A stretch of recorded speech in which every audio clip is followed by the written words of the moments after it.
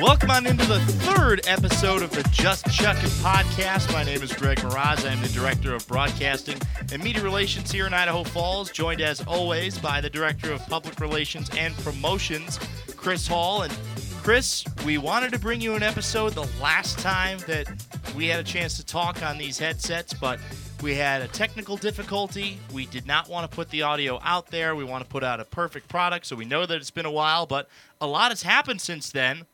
The Chuckers are in the playoffs. That's the first thing. The last time we talked, we were talking about how cool it would be if the Chuckers could clinch in Missoula, and we were lucky enough to, both of us ended up being out there in Missoula, and we clinched a playoff spot. We're real excited. We're really looking forward to that one. So for most fans, and while it's not official yet, the Chuckers more than likely are going to play their first home playoff game on, I believe it is Tuesday, September 10th.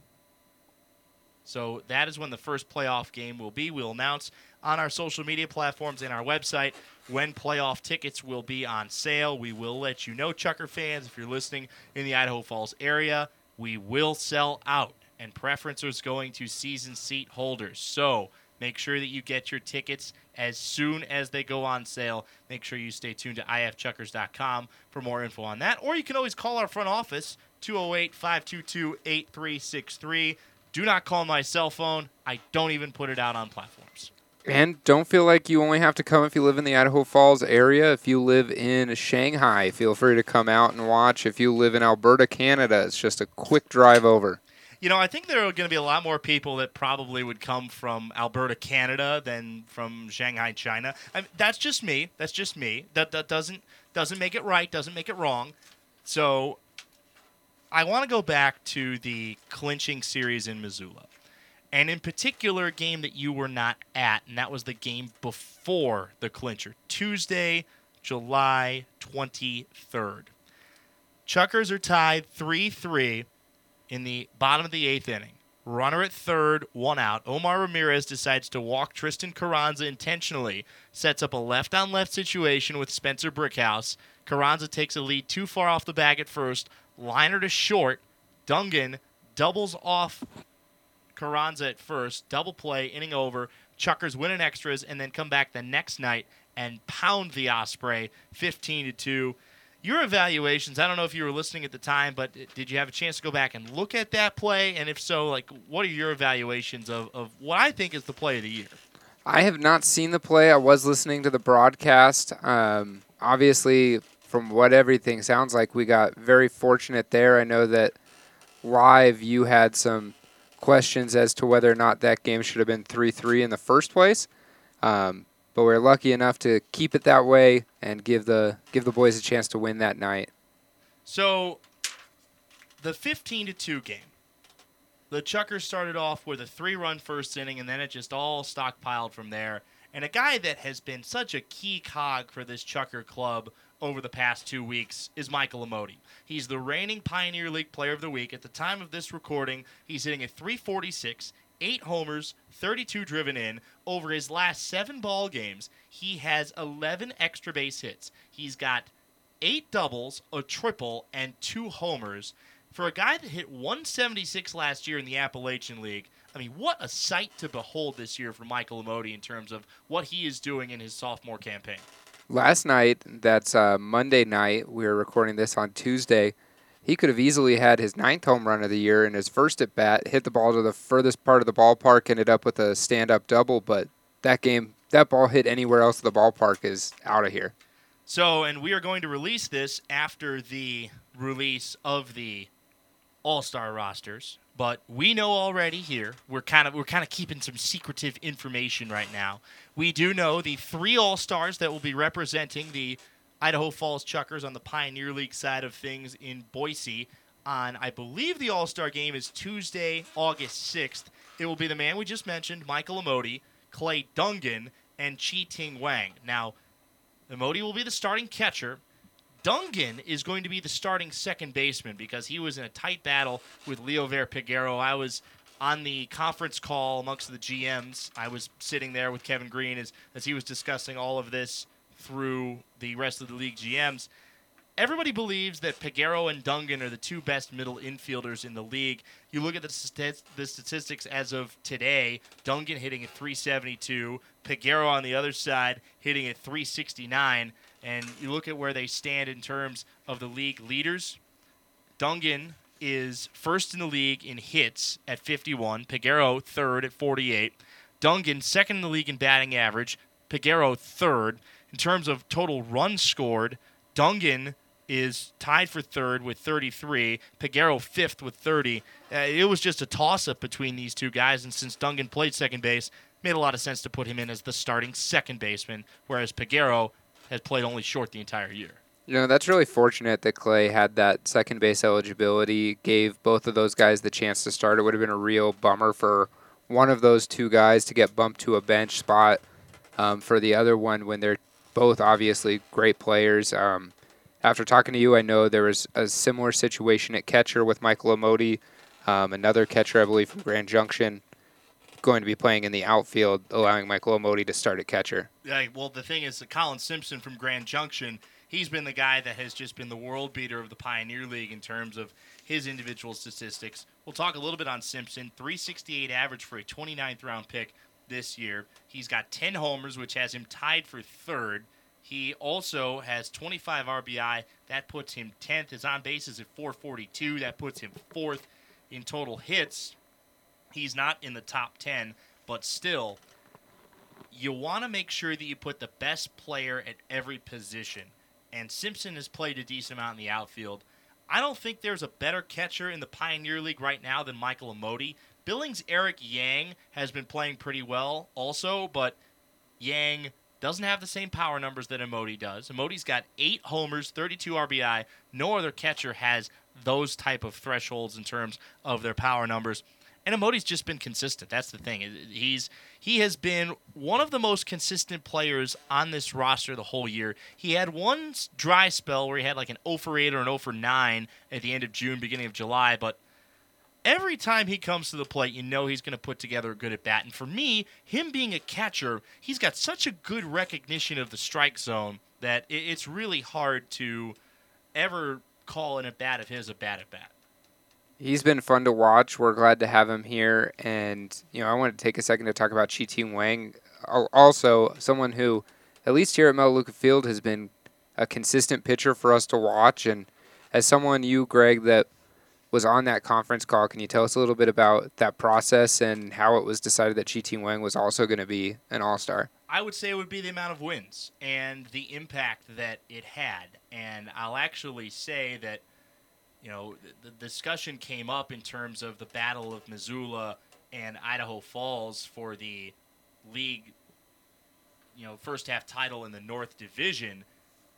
Chi-Ting Wang single-handedly beat the Missoula Osprey. And you can make the argument with his 5 relief innings on Tuesday the 23rd that he won the Chuckers that game. I don't think there's any question that he won the Chuckers that game. And there's actually really interesting conversation that most people don't know about, and I don't even know the context of the conversation, but that night in Missoula, Royals assistant pitching coordinator Jason Simontachi was in town. He joined the team in Billings, second time that Simo has been here watching the club this year. Between the top and the bottom of the 9th innings, or actually between the end of the 8th and the top of the 9th, Simontachi goes down to the dugout. He's sitting in the stands and talks with Clayton Mortensen. I believe, and that was after inning number 4 for Wang, if he could let him go a 5th inning. He did. Got him through it. Chuckers got 3 runs in the top of that 10th inning, and then Joe Linhard was able to come in and shut the door. Wang has just been clutch from what I've seen. The times that we have needed him to come in big, he comes in with a tie game. He comes in with a 1-run lead. He's just been nails, and I think that's something that should be rewarded. Overall numbers aside, the importance that he's been to our team in winning games is something that should be rewarded on the league level. Yeah, 4 wins. I mean, that speaks for itself. And in a situation where they needed him the most, he came up the biggest.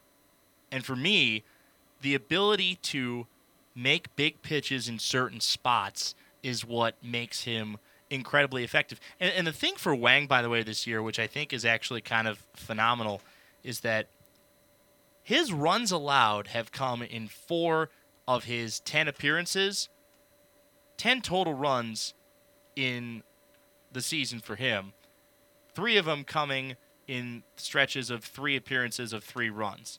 And those coming against Ogden, Orem, and then a situation on the road trip in Great Falls where he got really, an unfortunate break on a fly ball that probably should have been caught. You could have somewhat ruled it an error, but it got lost in the lights, and, ball wasn't able to be tracked, but unfortunately those go on his run. But, yeah, the 4 wins, definitely something that could have been. A couple of honorable mentions. Red Applin, unfortunately, is going to be, I think he'll be one of the alternates. They're not going to list that officially. Average of 283, 7 homers, 28 driven in. He's put up a very, very productive year. Harveen Mendoza, the first baseman from Great Falls, only 20 years of age, an average of 311, 5 homers, 20 driven in. One of the best defensive first basemen that I've seen in the Pioneer League this year. And then another guy that you have to shout out as well, Jose Marquez, average up to 323, fell homer shy of the cycle last night. Problem was that there were too many farm director picks at third base. Now, for those people that don't know how the process for minor league baseball all-star games work, at least in the Pioneer League, the director of player development picks one player that is automatically on the team. And so there were just too many of those guys that played third base. And, for Jose Marquez, he didn't really have enough games at second base to give him as qualifier. But Clay Dungan, whether he's the starting shortstop, the starting second baseman, he deserved to be in the starting lineup. And I think that's the consensus that everybody came to. And he just continues to pick it up and pick it up and pick it up. He's got 17 multi-hit games. Last night, Monday, he had 2 RBI. Every play he makes defensively, you just know he's going to take his time, concentrate, and make the right play. John Balgene and I, the voice of Idaho Falls, came up with this yesterday. He's Dungan-esque. Like, a certain play was Dungan-esque. I know that you don't get a chance to watch every single game during the game, Chris, but, talk about Clay Dungan defensively and the consistency that you've seen from him up the middle. The one thing that I have found as a theme for Clay Dungan is whenever you and John praise him on the radio for how good he is defensively, he will have a weird error pop up directly after that. But opposed to that, he is just rock solid defensively. He does everything you need him to do. Brings out the flashy plays every now and then, but it seems like the plays that he needs to make, he is always there. He is always in the right place, turning to strong throws to first, accurate. Just can't say enough about how good of an all-around player he has been for the Chuckers this year. This is the Just Chuck It podcast, a Royals and Idaho Falls Chuckers podcast. We're going to wrap it up pretty soon here. But, Chris, playoff baseball, Chuckers are still going to have to play out the second half. Unfortunately, they have started the second half 0-4. Hopefully, when you're listening to this, it will be 1-4 as the game is going to take place in approximately 2 hours. What is one thing that Chucker fans should know, whether it be on a promotional standpoint, whether it be from a team standpoint, in regards to, playoff time? Like, what are some things that fans should know in regards to playoffs, other than the fact that you just need to be on standby for playoff tickets? Yeah, obviously be on standby for playoff tickets. They should be coming out anytime now for purchase. Things to look out for. On a promotional level, one thing that myself and our general manager, Kevin Green, noticed today, the second half is going to be a great time for fans to come out to games. We only have 2 games the entire second half that there's not a giveaway at the gate here at Melaleuca Field, whether it's T-shirts, whether it's stress balls, whether it's water bottles, whether it's fleece blankets, lots of T-shirts being given away. We have a lot coming up that is going to be given away every game at the gate. So make sure you come. Make sure you get here early. Gates will open at 6 for all those games except for the Sunday and Labor Day game, which gates will open at 3. Get here early. Get your Chuckers stuff. And then it's a great time to just get to know these players. We're going to see a lot of players getting rolled through, keeping people fresh for the playoffs, I would assume. working a little bit more on player development.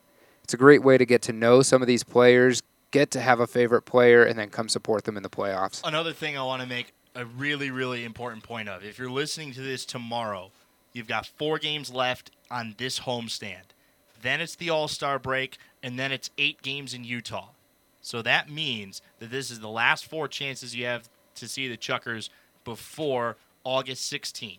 And then August 16th comes, it's a 4-game set against the Billings Mustangs, and then on the road for another 6. So there are some great promos coming up in August, but there aren't a lot of them.